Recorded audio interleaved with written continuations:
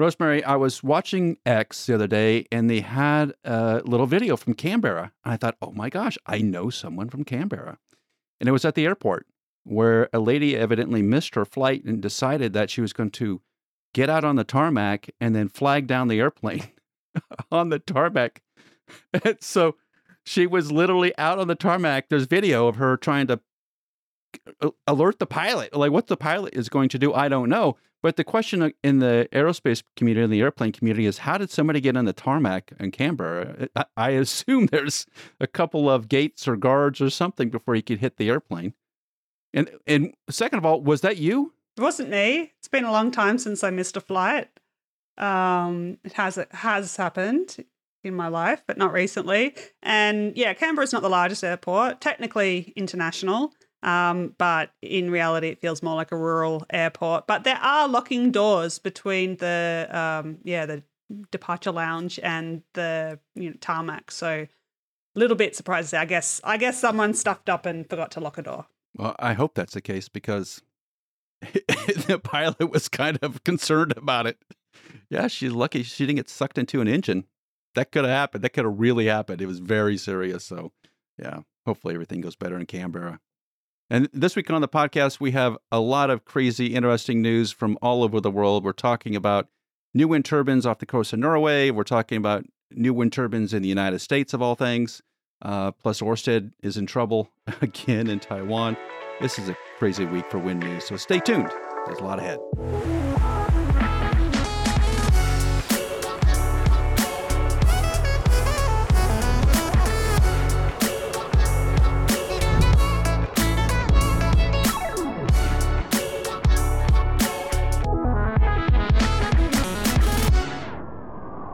If you have some free time in early February, you probably ought to go to Denmark and go see the Leading Edge Erosion of Wind Turbine Blades conference that's going to be held outside of or in where DTU is. Because Joel and I are going to be there, of course, because where else would we be in February is one of the colder places on the planet. But we are talking about leading edge erosion, and I know Rosemary is a big fan of leading edge erosion and trying to squash it in her times at LM. But there's a lot of people that's going to be at this conference that we know that have been on the podcast. Morten Hamburg from Wind Power Lab, Nicholas Gaudern from Power Curve is going to be there, Dana's Cruz from Maroons, Christian Back from DTU.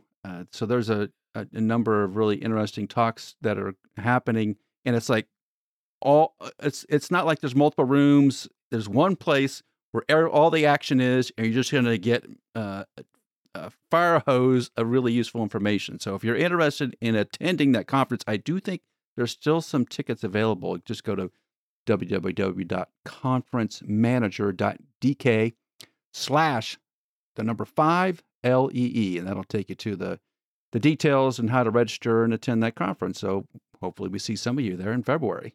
Oslo-based startup Worldwide Wind has received approval to test their novel floating wind turbine designed off the coast of Norway. The current prototype is a 30-kilowatt turbine that measures about 20 meters high and has two sets of three-pronged counter-rotating blades. It's kind of like a whisk, like when you're making cookies, it kind of looks like that. The design features a vertical axis turbine that can freely spin, obviously, and it tilts with the motion of the waves. So this wind turbine kind of leans over to one side. The ballast and all the good stuff are under the water. This pilot is just a 30 kilowatt machine, but they're planning on trying to build a 1.2 megawatt machine by 2025. And they're consider this new technology to be a Tesla moment for the wind industry. Rosemary, is it a Tesla moment for the wind industry? And you need to remove Elon Musk from that discussion, right? Every time we talk about Tesla, it always emotes down to Elon Musk, but taking Musk out of it, is this a Tesla moment for wind? Can I take it right back to Elon Musk? Oh, I just tried not to. Because I think that this it's not necessarily a Tesla moment, but I think it is an Elon Musk moment, but maybe more the like Twitter purchase rather than the, Tesla or SpaceX kind of event. Sure, they should rename it Y or Z or something? Is that what you're saying? No, but seriously, I'm not as negative on these kinds of new wind turbine technologies as I know everybody else is. I think that for floating offshore wind, I think that the design that evolved and became the best onshore is not ideally suited for floating offshore wind. I mean, if you just think about trying to make a regular wind turbine float, you'd imagine it, put it in your bathtub, your little wind turbine model, it's going to fall over, right? And that's the same problem that, everyone that's trying to do floating offshore wind is, trying to come up with different ways to get around that. The fastest thing to do is to take an existing turbine and just kind of modify it so that it will float. And that's, that reduces risks in a lot of ways because you already know that the turbine part of it works. So you already know how the aerodynamics work. And now you've just got to add on all the floating and bobbing and, waves and all those sorts of things. All those new uncertainties are on top of existing mature known technology. But if you were starting from scratch and there was no onshore wind, I feel 100% sure that the, three-bladed turbine, horizontal axis at the top of a very tall tower, that's not what you would end up with if you were starting from scratch offshore. So, so understandably, there's a whole bunch of different kinds of wind turbine technologies that are trying to break into this floating offshore space, and vertical axis is a big category of those. There's other ones like C12, Aerodyn. Yeah, and there are some big benefits because with a vertical axis wind turbine, the generator can be right on the bottom. So, you can put the heavy part in the water, which obviously makes it a lot easier to float and be stable. So that said, just because that may well have been the way that we went if onshore wind never existed, it doesn't mean that that is going to be the design that wins out, because it's not just about what would be the best technology if you're starting from scratch when we're not starting from scratch. Regular, the kind of wind turbine that we're all used to seeing, horizontal axis, 3 blades on top of a tall tower, that design has had decades and decades to reach maturity and, delivers reliable electricity now at a cheap cost most of the time. And when you're trying to develop new technology, doing it in an offshore environment is got to be the hardest place that you could do that, especially floating offshore, which are designed to go in, really deep water far away from the coast. So I think, when you look at any one specific company that's developing a new offshore wind technology, I would say they're, most likely to fail, but it wouldn't surprise me if a couple of them did succeed. At least, I'll give them a chance. So, this particular design, I don't really see it. I would love to see the prototype. That I presume that they, tested a prototype extensively in wave tanks and onshore to, work out as many of the kinks as they could before they took it into the really expensive operating environment. I haven't seen a lot of that yet. So I think it might be a case of, trying to hype up a technology to get investors and get a lot of money to do development. But then, it's really challenging offshore. You look at what a lot of wave energy companies have done. They've raised enough money to make one prototype. And then, of course, experiences a lot of problems because, that's what a prototype is for. And also because you're trying to test it in the most ridiculously harsh operating environment anywhere. And so they fail. And that would be my expectation for most of these companies too. If I was, investing a lot of money in one of these companies, I would try really hard to get enough money to develop it onshore properly first, and then, gradually and incrementally de-risk it offshore. But you need so much money and so much patience with your money to be able to develop in that way. And that's just not what we see when, investors are used to, I don't know, making money off a new app or whatever other kind of technologies that they're used to. So unfortunately, the consequence is a lot of failed companies along the way. But isn't timing the most important factor in offshore wind? Having low interest rates, a willing public to purchase the power, the permits to put it in the water, all the cabling, everything coming together at just the right moment. And if you miss that moment, you're probably looking at another 10 years and that moment pops up again. Yeah, but I think it's more than, I think we could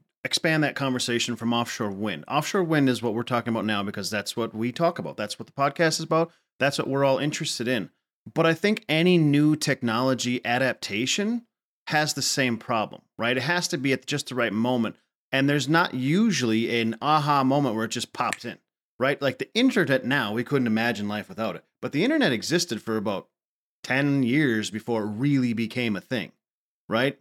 Think about, we talked about Tesla just a little bit ago. Tesla cars have been around since 2011, 2010. And when they first came out, people, you're still fighting the technical versus political conversation battle about EVs, even though now almost every manufacturer that makes an automobile makes an EV. So I think offshore wind, and the trouble is exactly what Rosemary said, when all of these investment companies that have a lot of capital are usually looking for a quick, throw the capital in, we want it to explode, we want to sell it in a year or two. They want that quick investment cycle. But offshore wind is going to be a longer investment cycle simply because there's a lot of engineering to do, and you need the rest of the world to basically take it to believe that it's going to work, to believe that it's good, and to get it on the grid. So it's going to take a while. There's going to have to be a lot of things that fall into place to make it work. Eventually it will. Do I believe that we'll have massive, large-scale floating wind by 2030 anywhere in the world? No. But 2040 or 2050, we'll see it. We'll see it in our lifetimes. Phil, has the funding dried up for projects like this with the interest rate hikes and Orsted losing so much money on projects in New Jersey? It just would seem like if I was to pitch a new offshore wind turbine, there'd be very little response from the venture capital markets and investment groups. The short answer is yes. If you want to introduce a radical technology like this, the first thing you do is you go build yourself a time machine, go back about 35 years, and introduce it in the market at that point in time. Because we're already to a point where, and this is what engineers just don't always get, and God bless them, I am one, I love them, but they just don't understand the difference between technological feasibility and commercial viability. Just because something is technologically feasible, and by the way, I do believe that this thing that they're putting up in Norway can work, but that doesn't mean that it's commercially viable. The reason being that we see a huge supply chain that would need to be established, different supply chain than what we already have. It's a different type of, yes, they're still using cold rolled steel, but it's probably, different steel, different fixtures, different methods for construction and assembly, potentially different bearings than what we're already using. We need supply chain scale, and a radical technology like this does not help and accomplish that goal. So it's just, it's never going to get off the ground or, in the water. It's a science project at this point. Let's raise the stakes a little bit. Let's look at the new Siemens offshore wind turbines and the new, like the Haliade X from GE, which are relatively new. The risk involved with those turbines is still relatively high, right? Just because we don't have a lot of experience with them. And so there is a lot of technology going on in offshore wind. It's just pretty much in two platforms. Not a lot of history right there. But you also have a multi-billion-dollar company behind the development of that, not some startup that's got like maybe a few $1,000,000 and a hope and a pipe dream.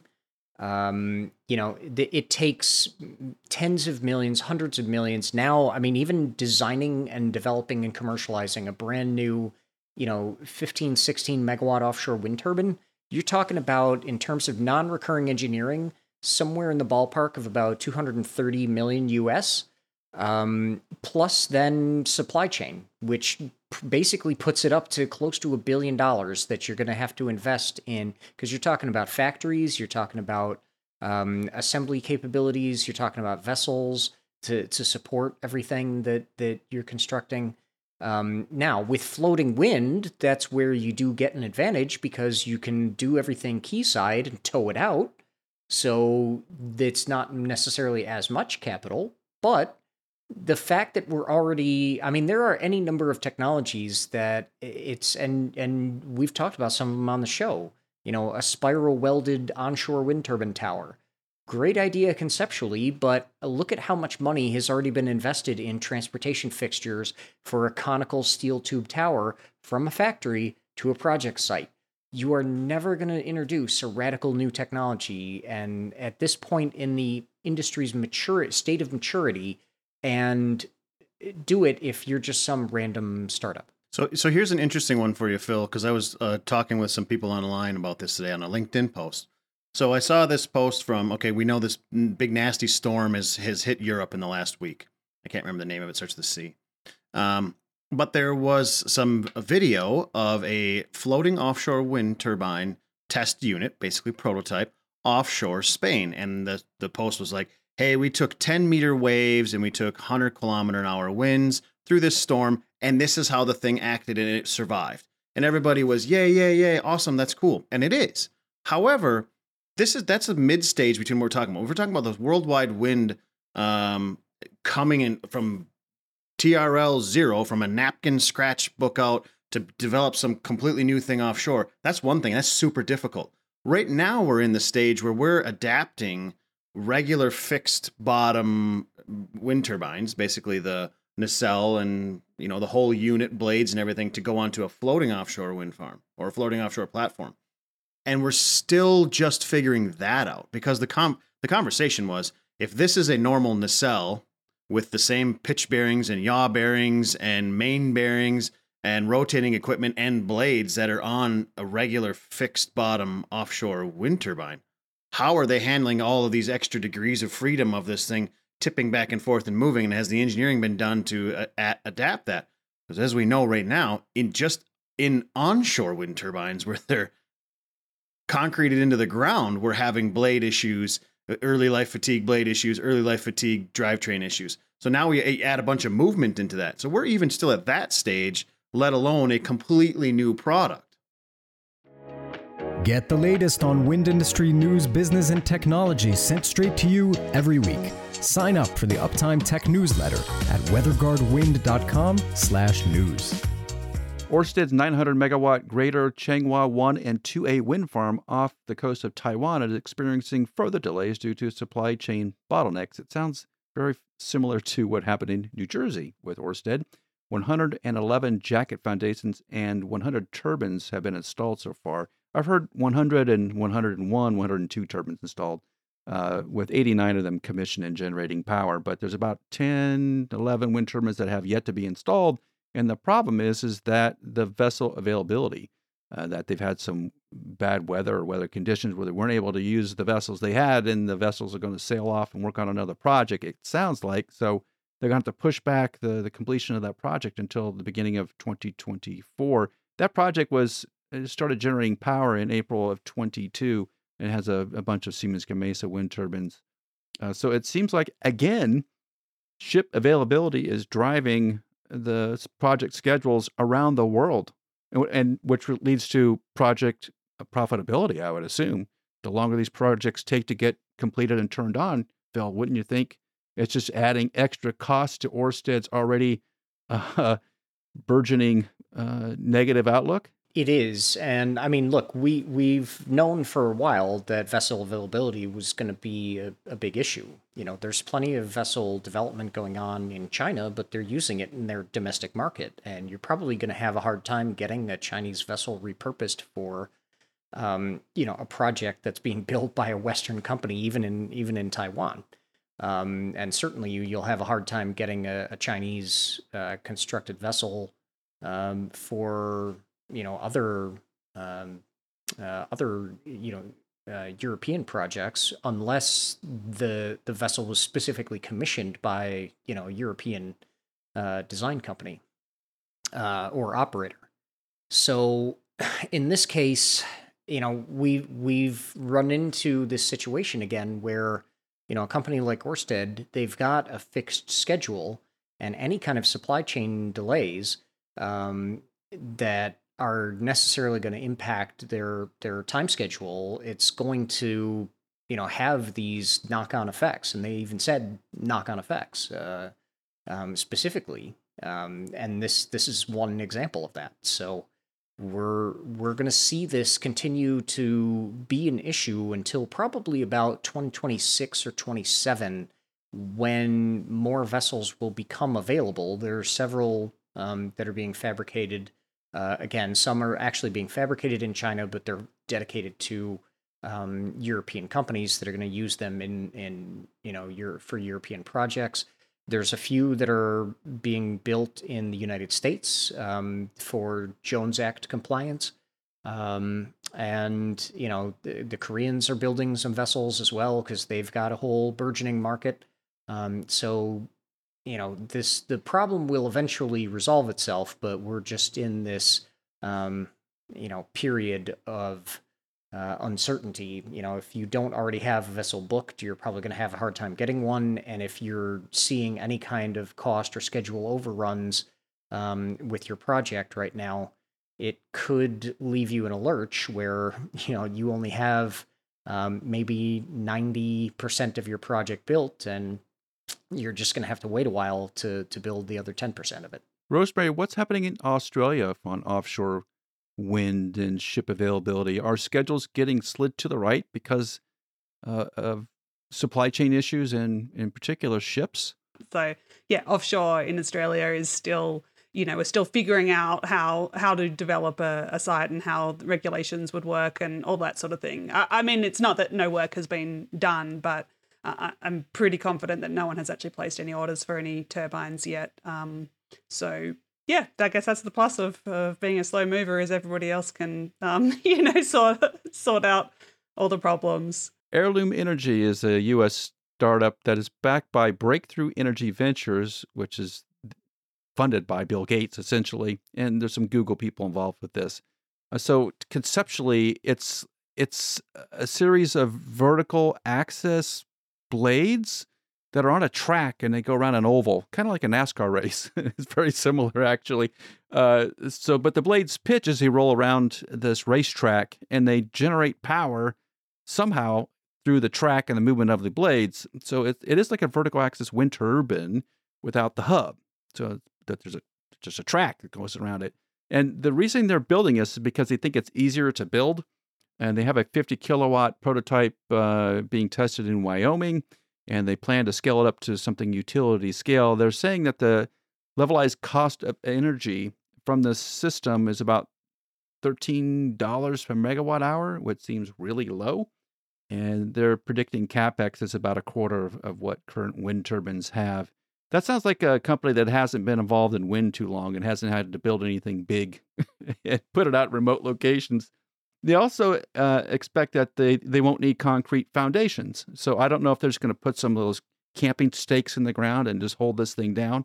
They haven't been around a good Kansas wind either, evidently. So the thought of this right now is just really interesting. Like, why? I guess Bill Gates has a lot of money, Rosemary, and why? Like, where would this be used where you couldn't put up a standard standard horizontal axis wind turbine and create power? There's a lot to talk about here, but before I talk about why, I want to talk about how. Does anybody know, how does this generate electricity? So I understand there's blades on a track and they get pushed by the wind, and so there's some rotational motion. Great. Okay. But where's the generator? Somewhere there's got to be something turning, some magnets, right? Yeah, there are magnets in the track, and it works like a maglev train. So the same physics that works to levitate a maglev train, it's the same thing, just in reverse. Okay, so that's interesting. One thing I love about this technology is that they have a video of an actual thing on their website. So if it's a computer generation, it's really well done because it's in this patchy grass and, some looks a little bit, cobbled together, but they seem to have a small scale prototype. So that sets them ahead of at least 99% of new wind technologies that I see and that we talk about on this channel. But they list a lot of the benefits of their technology, and some of those are really interesting because they've got listed that it's got a lower profile, so it doesn't need a tall tower. It's better for views. yeah, so that's really nice, except that we all know that the wind speed gets faster the further away from the ground that you get. You know, there's a reason why we bother to put 100-meter, 120-meter tall towers on wind turbines. It's because you want that good wind speed. And yeah, the power in wind scales with the cube of the wind speed. So if you go up high enough to get, double the wind speed, then you've got 8 times as much power. So that might be one reason why they're saying that some of their figures are a bit funny, because they say it's less than 1/10 the cost of a turbine and 1/3 the LCOE. So if the cost is 1/10, why are you only getting 1/3 of LCOE? Why is an LCOE also 10%? And I guess that's because they know that it's not going to capture very much wind. So yeah, it's interesting. And, I fall for this trap that I think other people do, where you see, oh, this is backed by Breakthrough, or it's backed by Bill Gates.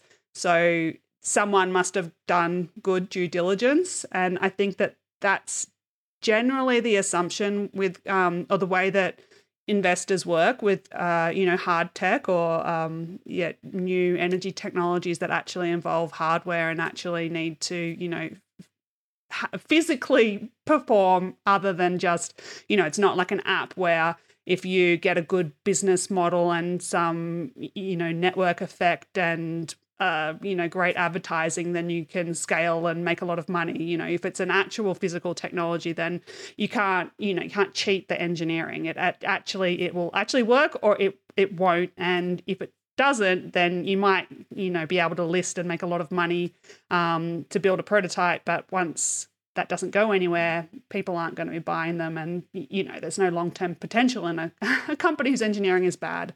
And I think that it's very common for investors to see, oh, this big name company or individual has invested in this. They must have done really great engineering due diligence on it. So it's all sound. Let's chuck our money in as well. And yeah, from the brief look that I've had at the website, I see a lot of red flags with this one. I would be, usually I'm trying to not be such a fun sponge and, try and at least allow the possibility that some new technology is going to do something. I really struggle to see the point in this one. Dear Bill Gates, please contact Intel Store, because we have actual experience in the commercialization of new technologies, and we can tell you what's going to work and what isn't. So stop wasting your money and call us instead.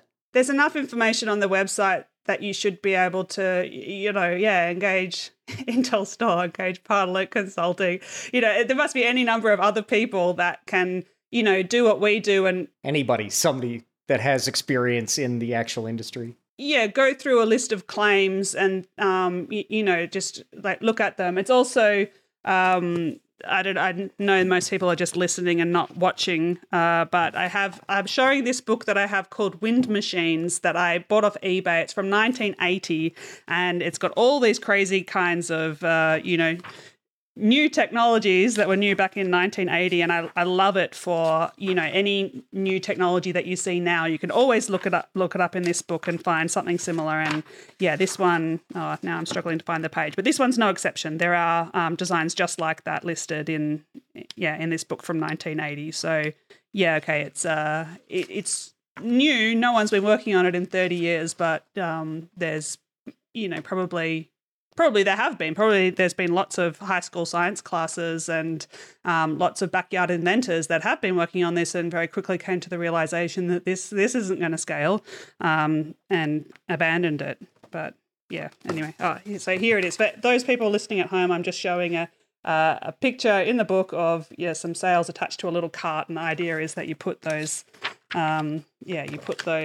little carts on a track and they get pushed around and they generate electricity, which is basically what this is, except for with the addition of, I guess, maglev. There's a video on my YouTube channel where I had Paul Geib as a guest. We talked about our red flags for assessing new wind turbine technologies.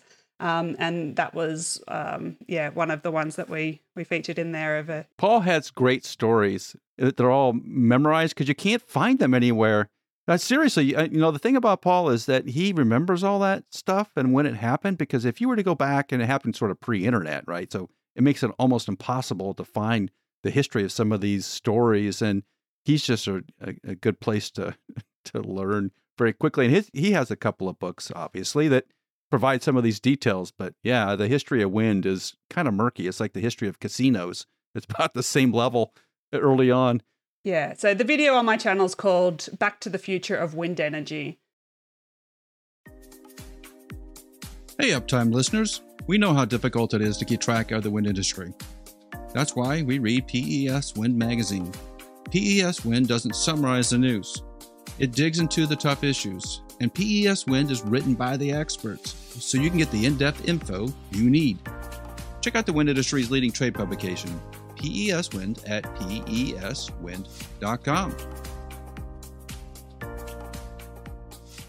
A new project is developing in the drone technology space to inspect offshore wind turbine blades while they are spinning. Partners include RWE, DTU Wind Energy, Quali Drone, which is a relatively new company, and the Energy Cluster Denmark group. Currently, the wind turbines are stopped when drone images are taken, just because it makes it easier. But supposedly, new drone and AI technology can identify damage while the blades are rotating. So there's an effort, mostly led by RWE, to go take a look at this technology. And they hope to reduce the cost of inspections. Obviously, when you turn off a big 12, 15 megawatt turbine to do a drone inspection, you're losing a lot of production. So that there's about $2.3 million in a budget to go look at this, with about $1 million coming from EU funding until late 2025. So they have about 2 years to work this out. But guys, I'm just wondering, taking pictures of an object that's moving at roughly 200 miles an hour in very strong winds in the ocean is extremely difficult.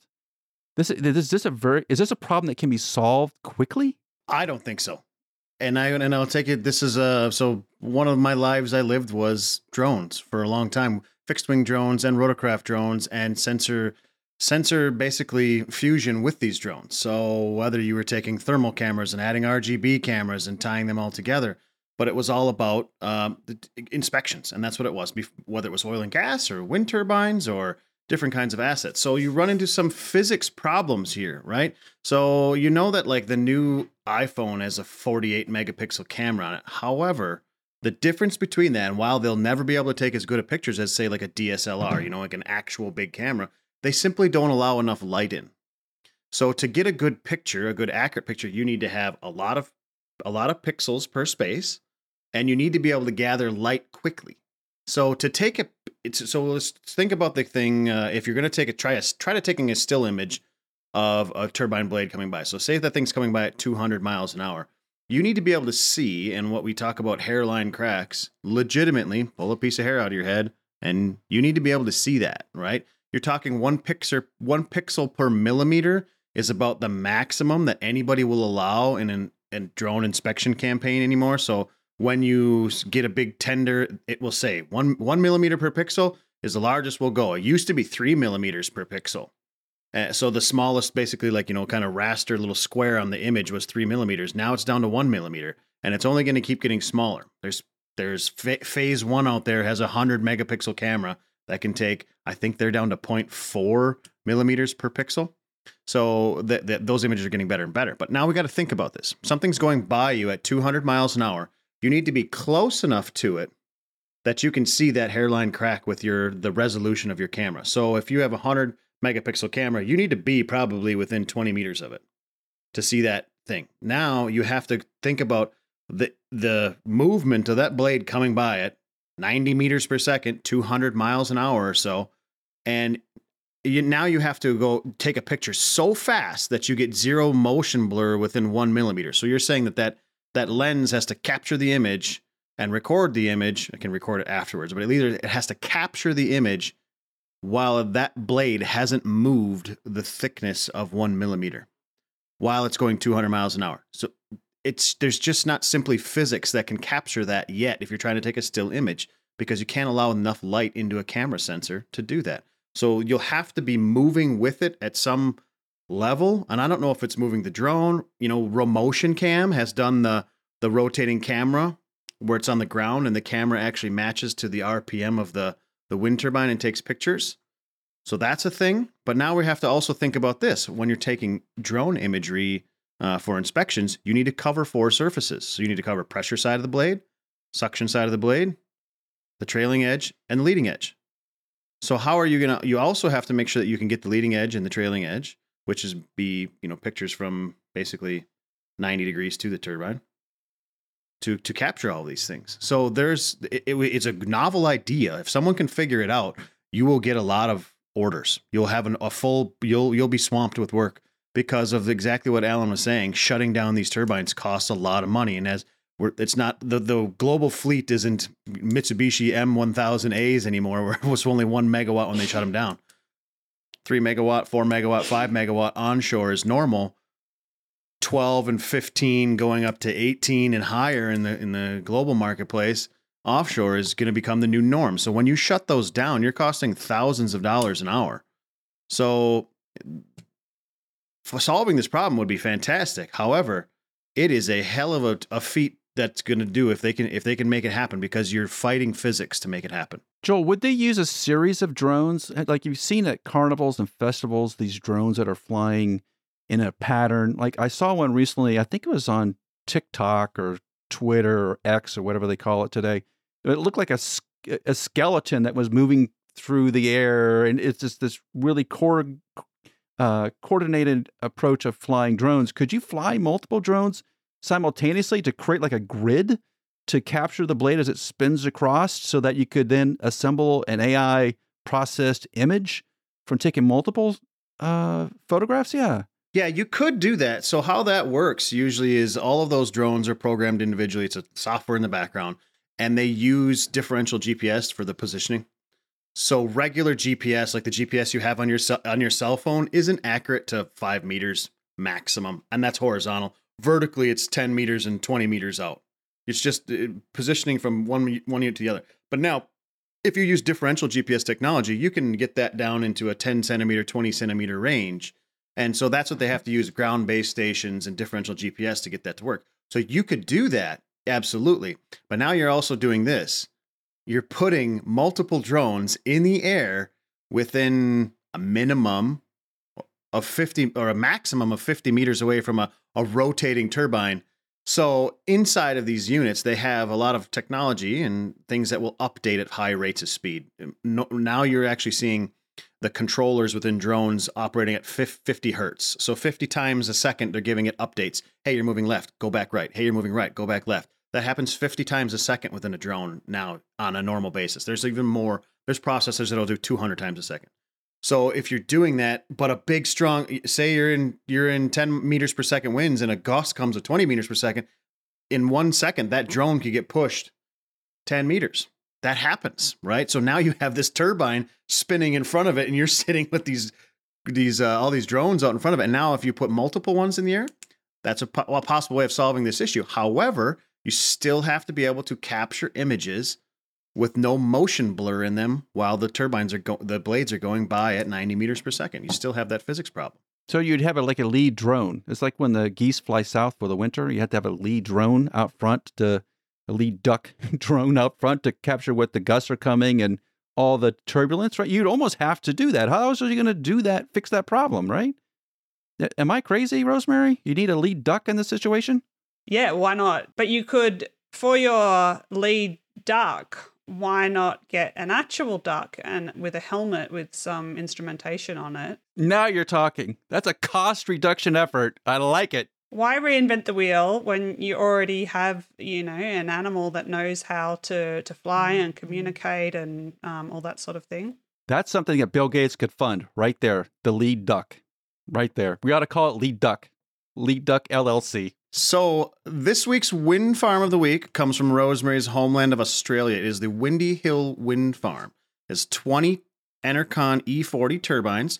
They're each 600 kilowatts. So it's a 12 megawatt wind farm, providing enough power for about 3,500 homes. The project was built in 2000, has since had 3 owners, the Stanwell Corporation, Transfield Services, and Ratch Australia Corporation. The wind turbines are located on private land that continues to be used as a dairy farm and actually has been a part of part of a few court cases that have spurred on some international noise around wind turbine effects on local population. There's some good Google searches here. So each tower is 44 meters high, relatively small. Remember, they were built in 2000. The turbines used at the facilities are Enercon E40s again. They can rotate at speeds between 14 RPMs and 38 RPMs. And one of the most important things about this wind farm, according to TripAdvisor, the Windy Hill Wind Farm is the number 3 of 11 things to do in Ravenshoe on the Queensland Tablelands. Ravenshoe. Sorry. Ravenshoe. Is it Ravenside? It said Ravenshoe. No, you have to leave Ravenshoe. I was waiting for that. No, it's Ravenshoe for sure.